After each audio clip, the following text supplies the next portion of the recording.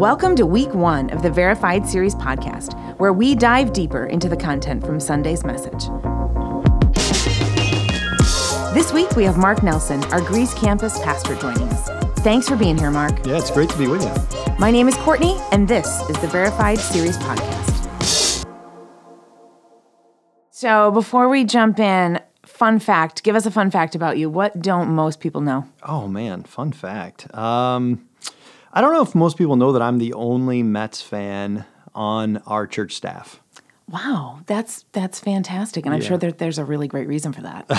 Yes, there is. It's been a long life. It's lonely at the bottom, isn't it? Well, I would say it's pretty lonely. Yeah. Oh, fantastic. Yeah. Thank you for rubbing that in. No problem. Well, let's jump right in here. So, Mark, in your message on Sunday, I loved that you said that the mark of a true believer isn't a claim of sinlessness, but of sinfulness. That really caused me to wonder about the victory over sin that Christians do have. What about a passage like 1 Corinthians 5:17 that talks about that if anyone is in Christ, he is a new creation. The old is gone, the new has come. Does that suggest that our struggle with sin is over when we become a Christian? Oh, yeah. Wow. That's a great question. I think there's a lot of Christians who are confused in this area. I know myself, I was for decades as a believer because it's clear, from what Paul teaches in Romans 6, that we've been given power over sin. Our old sinful selves were crucified with Christ so that sin might lose its power in our lives. So we're no longer slaves to sin. That means we no longer have to obey sin as our master. We can always choose to do what's right because of the power of the Spirit in our lives. But at the same time, every believer, if they're being honest, will have to admit to this continued struggle with sin. Much of the New Testament, many of the New Testament writers, the apostles, they command us and they encourage us to avoid sinning, which wouldn't even be necessary if this struggle wasn't real in the life of a Christian. I think what we need to understand is that followers of Jesus are people who possess two competing natures. We were born with a sinful nature, and upon putting our faith in Jesus, we add to that a new nature. So then, how is it that old is gone and the new has come, as Scripture teaches? Well, this is speaking of our completely new position before God, our new identity in His sight. That, positionally, I was once in Adam, as Romans 5 talks about, but now I am in Christ after putting my faith in Him. That when God views me, all He sees is the righteousness of Christ. So in that sense, my old sinful self has been crucified. I'm not the same person anymore. But experientially, we still battle this old sinful nature. In fact, in Romans 7, we see Paul wrestling with this in his own Christian experience. And I think it's something that every Christian can relate to.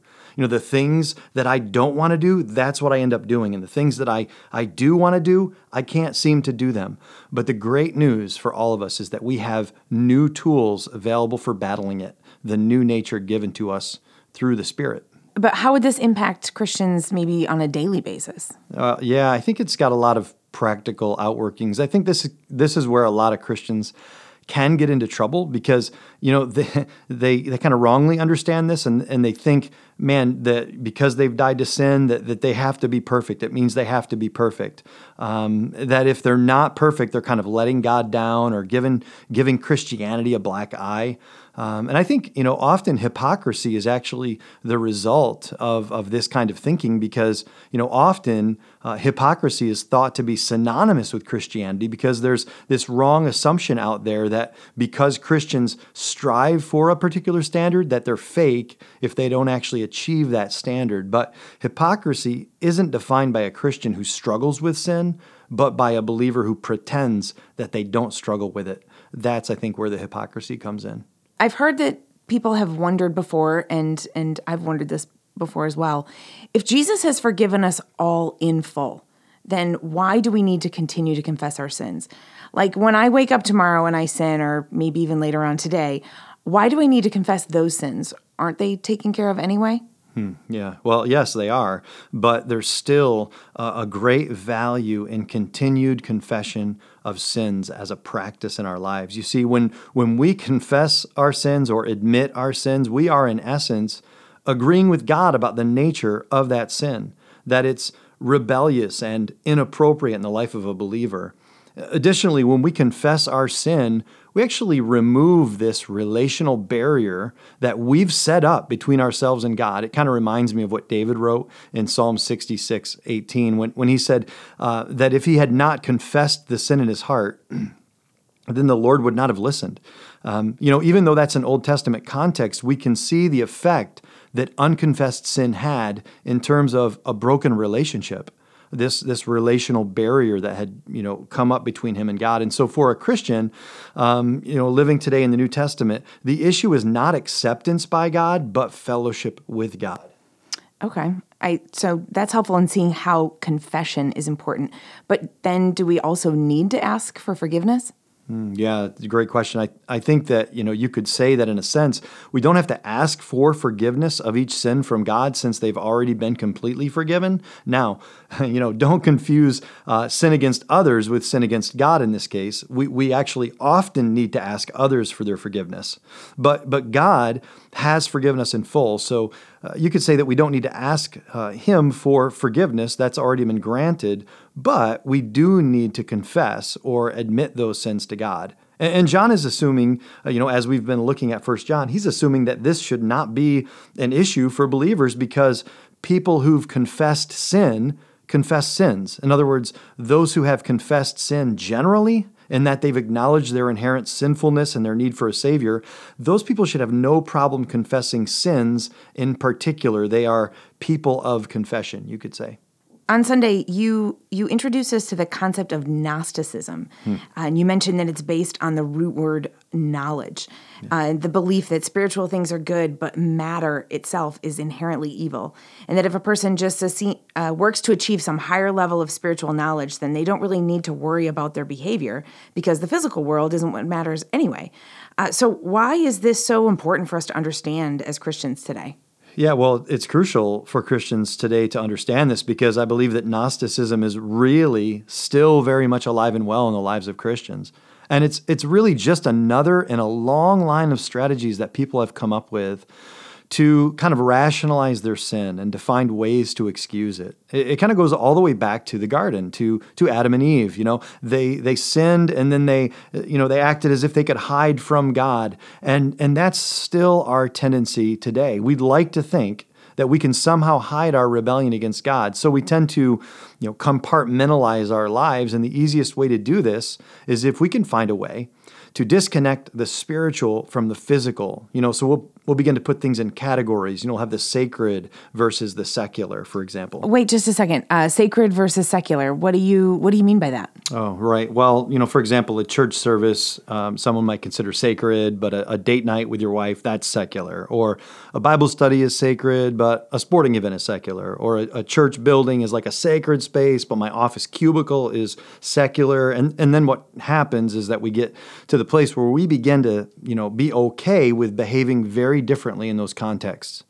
But what if we can get to the place where we recognize that life was never meant to be divided like that it all exists to bring God glory? I think we could begin to live a very different way, a much more holistic way that brings our faith into every area of our life. Then we realize that we can worship God through the most common of means. The song that pops up on the radio, like maybe it's Coldplay. You're listening to Imagine Dragons, and you just are enjoying music as a gift from God, generally speaking. And actually, speaking of music, I remember when I was a teenager, just there were moments that I was frustrated because I would be enjoying a particular band, a particular artist, a song, and someone from my church or maybe even my own parents would say, Mark, that just seems like that's worldly music. That's worldly. You shouldn't be listening to it. And I think, why is it worldly? What makes it worldly? I mean, maybe the same person that kind of challenged me on listening to worldly music was also enjoying popular music from the 40s or 50s or 60s. Why was the music I enjoyed worldly simply because it was written this year?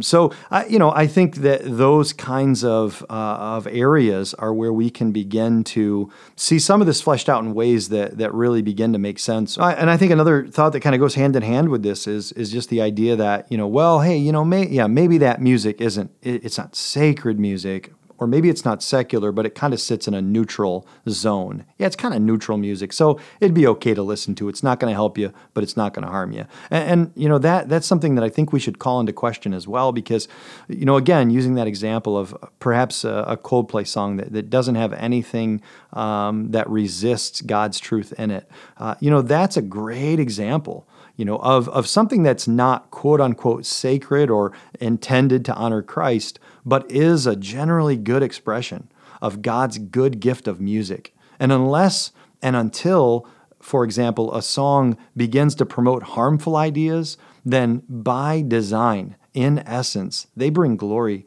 to the God that created everything. And so, I think that we've got to be careful about not setting up these arbitrary standards based on preference, where we raise them up to, even a standard that would almost seem to be equal with God's word. When we do that, we actually devalue the value of God's word and His truth. And so, again, we need to remember, and I think it's super important that we recognize that it is God who is light, and so He gets to define right, not faulty human beings.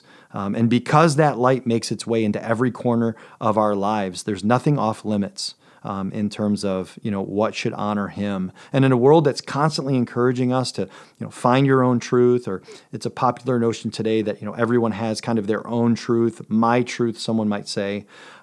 It's important to remember that whatever however we define that our own truth, whatever that means, must always give way to what God has revealed to be objectively true, as defined by the God of light. Well, thanks so much, Mark. This has been incredibly helpful. It's been insightful, and I hope that's true for the people that have tuned in to listen to this. So thanks so much for helping me digest Sunday's message just a little bit more. Thank you. It's been good to be here. Well, we hope you learned something new today. And if anything we discussed today sparked a question, we'd love to hear from you. There's a link in the show notes where you can submit your questions. And if you missed this week's message or would like to learn more, head to northridgerochester.com. And join us next week when we sit down with Aaron Hickson for our next episode. My name is Courtney, and thanks for listening to the Verified Series Podcast.